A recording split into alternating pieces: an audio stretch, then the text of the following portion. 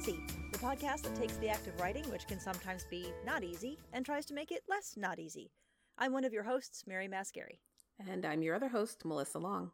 Today, we're going to talk about scenes, which I love because as far as a plot goes, I think they're the most important unit of a story. Yeah, I would agree.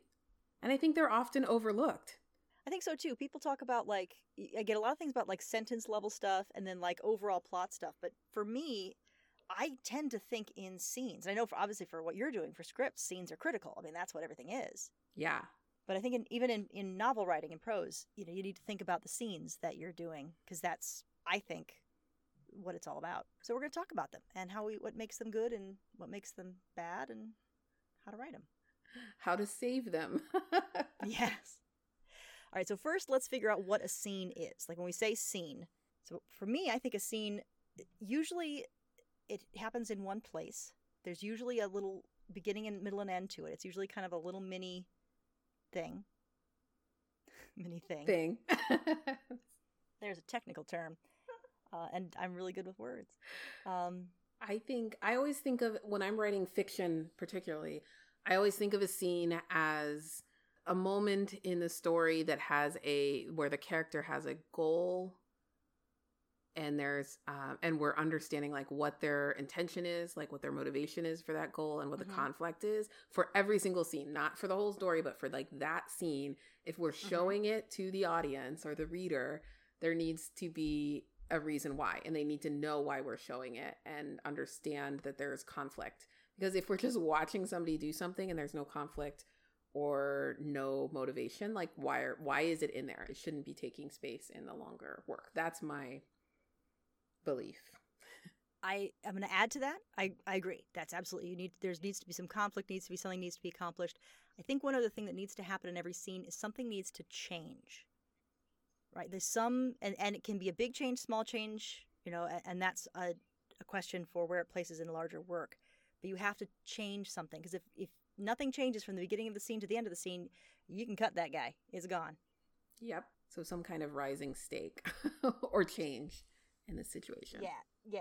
And the thing about the changes, and this is actually something I've really done some work about. It's a module that I teach, but the size of the change,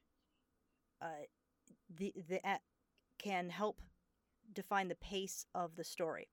So if you've got a lot of large changes in a row, that's going to increase the pace of your story. Smaller changes will make a slower pace. And sometimes you want that, right? But if you're feeling like you're writing something and you feel like the pace is really slow, slam a big change in there and that'll kick it up really well. All right, so we know what a scene is. Oh, also, one other thing for a scene is there are one or more characters in them. Usually not more than,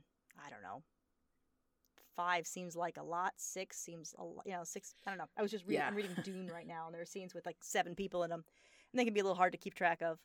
I think you can have a scene with one person. Can you? I don't know. Yeah, I think you can totally have a scene with one person.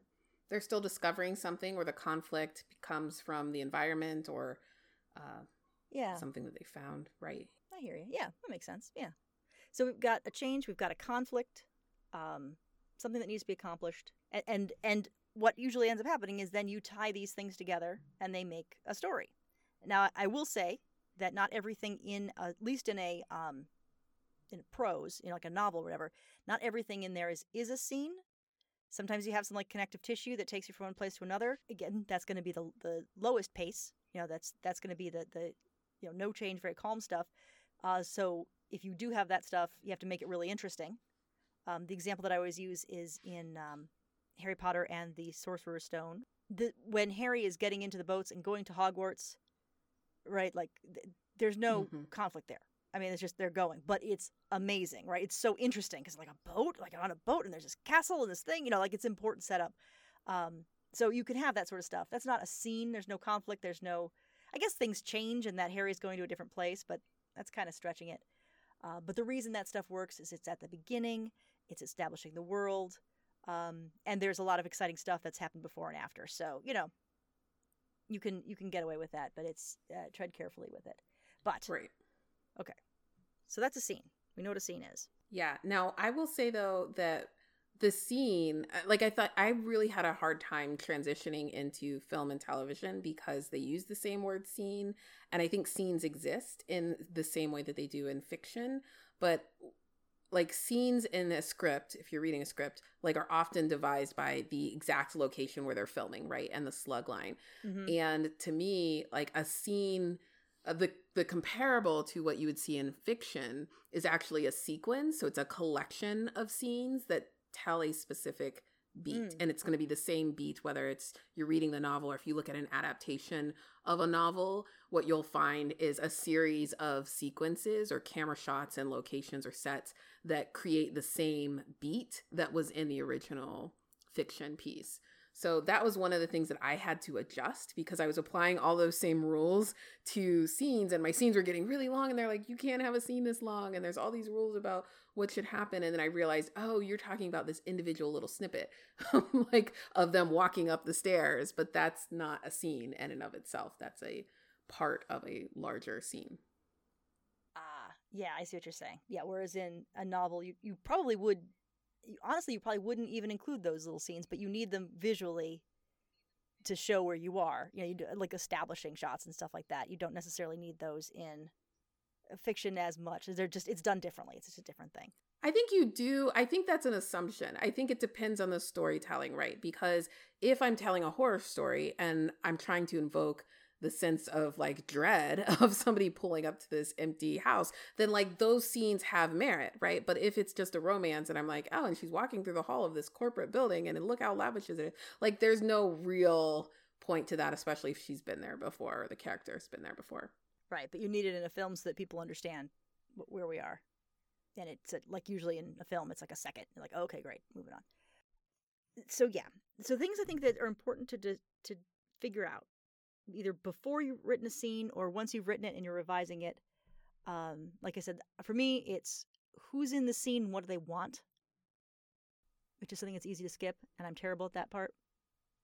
I would say like you spoke earlier to the change. And I heard on Twitter, like some advice. I always read these things from writers, these tweets from writers about writing advice. And I'm like, that's not right. Or they start to become my pet peeve. And one about scenes that came up was this idea that your character, like 90 to 95% of the time, should never get what they want by the end of a scene. And I was like, well, that's a pretty blanket like statement. And I think it works kind of well. Yeah. But to me, I find that kind of advice to be limiting for writers. And it's not enjoyable for me as a reader because I cannot stand when my characters never win or never get something right. I am attracted to stories about power and about skill. And so like if I'm reading James Bond, like I want him to win. He better win something. I need him to. That's part of his character. So yeah. I think, again, be careful of the blanket advice when people are like, oh, well, like your scene should always start as late as possible, or it should always be X. You know how we feel about those rules. Yeah, always and never are not, is a red flag, right? So it's always, never. Yes. The odds are like, well, sometimes. But I'd say it's something to think about. For me, the other thing are the tactics. What are the things that the characters do to get what they want, to try to get what they want in this thing. And I like to literally kind of switch seats. So I'll be like, okay, I'm going to think about the scene from character A's point of view. Okay, great. Now I've thought about their thing. Now I'm going to like mentally scoot over and think about the scene from this other character's point of view and see how they interact. Sometimes it works, sometimes it doesn't. You need to think about who's in it and what they want. And if you don't know what the character wants, they don't want anything, they probably don't need to be there. Yeah. Now, here's the thing I always think about is like making sure the thing that person A wants and the thing that person B wants are kind of on the same level. Is that, you know what I'm saying? Like person A wants to murder somebody and person B wants a chicken leg, like, I don't know. Oh, that could be funny. I don't know. I'm pretty sure there's a Scandal episode where that exact thing happens. Like, there's like one person killing and holding somebody hostage, and the other person's like, I just want to eat my chicken, man. What are we having for lunch? I don't know. Yep. I will murder them. Okay, well, I'm going to have this. Yeah. It can be, but that's funny. Yeah. I guess that's that conflict, that dissonance is where the comedy comes in. So, again, I'm doing always, never. But I guess it's something, again, an aspect to look at. What are the levels of want that these characters have? How important are their goals? How urgent are their goals in comparison to the others? And see what happens when you play with those things. Yeah. Because it's all about just, sliding these sliders back and forth and seeing what it looks like. And I will say, like, this is where when you're going through the editing process and you're looking at each character and trying to figure out, like, hey, this person's the antagonist and their want or their motivation for creating conflict or being the conflict in the scene isn't working, or it's not at the same level. Mm-hmm. Sometimes the fix is in like 3 scenes before that, or in act 1 when you set up and introduced the antagonist or that character, right? So just because we're talking about micro scenes and like what happens in each scene and really going through and reflecting on that, sometimes the fix is not in that scene. It's how you set up the scene. That's a really good point. And the good news is you can go back and fix it. You can pull a Bill and Ted and say, oh, I will have established this by now. And you can go back later and put that in. So, and you look like you're really very, foresighted. You're like, oh yeah, no, I thought ahead. Like, I had no idea. I didn't think of it till then, but it doesn't matter. You can do that. Absolutely. Yeah. Yeah. And then you get into things like pace and tone and things. And I think that's kind of the next level down. The actual sentence level stuff. What about ending a scene? What about getting out of it?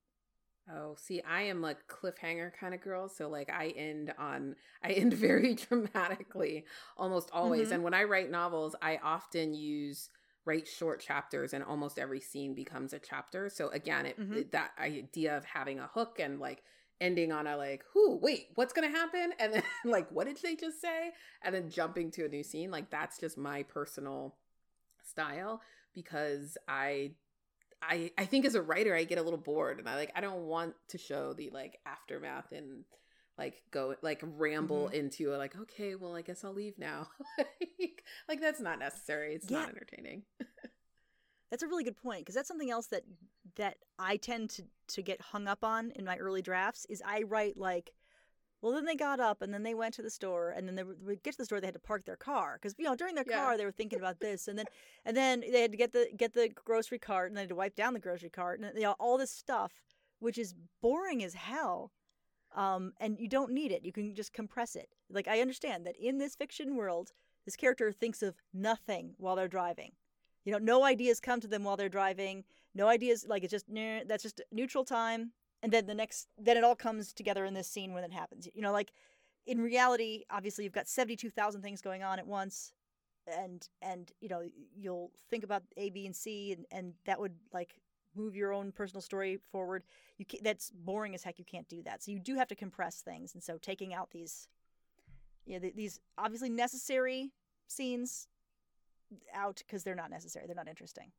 If you're bored by them, the reader will be bored too.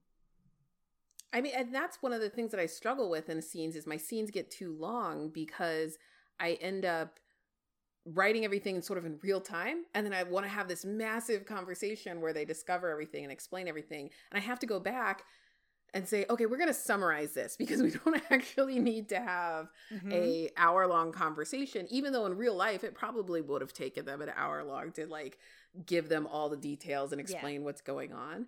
And that was really hard for me. But in those first drafts, like you just have to write it all out there and see what happens. And then you can cut that and condense and figure out where to summarize and where to be sort of real time with your dialogue and what's happening in that scene. Yeah, it's interesting because like I think about like hyper realistic drama, like plays that are like those kitchen sink dramas, where they're really, the dialogue is so layered and everything's happening, very real time and very realistic. But usually the scope of those plays is like an evening, right? Because it's so dense, you can't get through it very much. Whereas for some things, your scope might be very large, might be a lifetime, in which case you're gonna have to condense stuff in there, otherwise it'll take people a lifetime to read it, and that makes the editing process really hard. Yeah.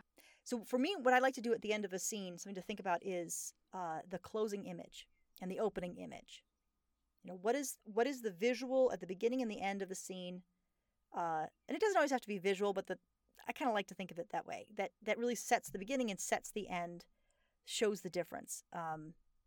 It also helps me start the scene, because sometimes I get a little lost, like I don't know where to go. If I can think of like an image that sort of brings it together, I can describe that image and it kind of helps, kickstart me out.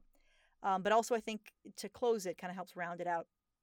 One thing when I teach this as a module, I use the example again from Harry Potter and the Sorcerer's Stone.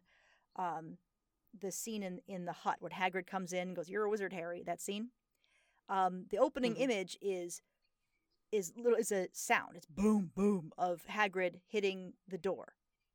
And the closing image is Harry sleeping underneath Hagrid's coat.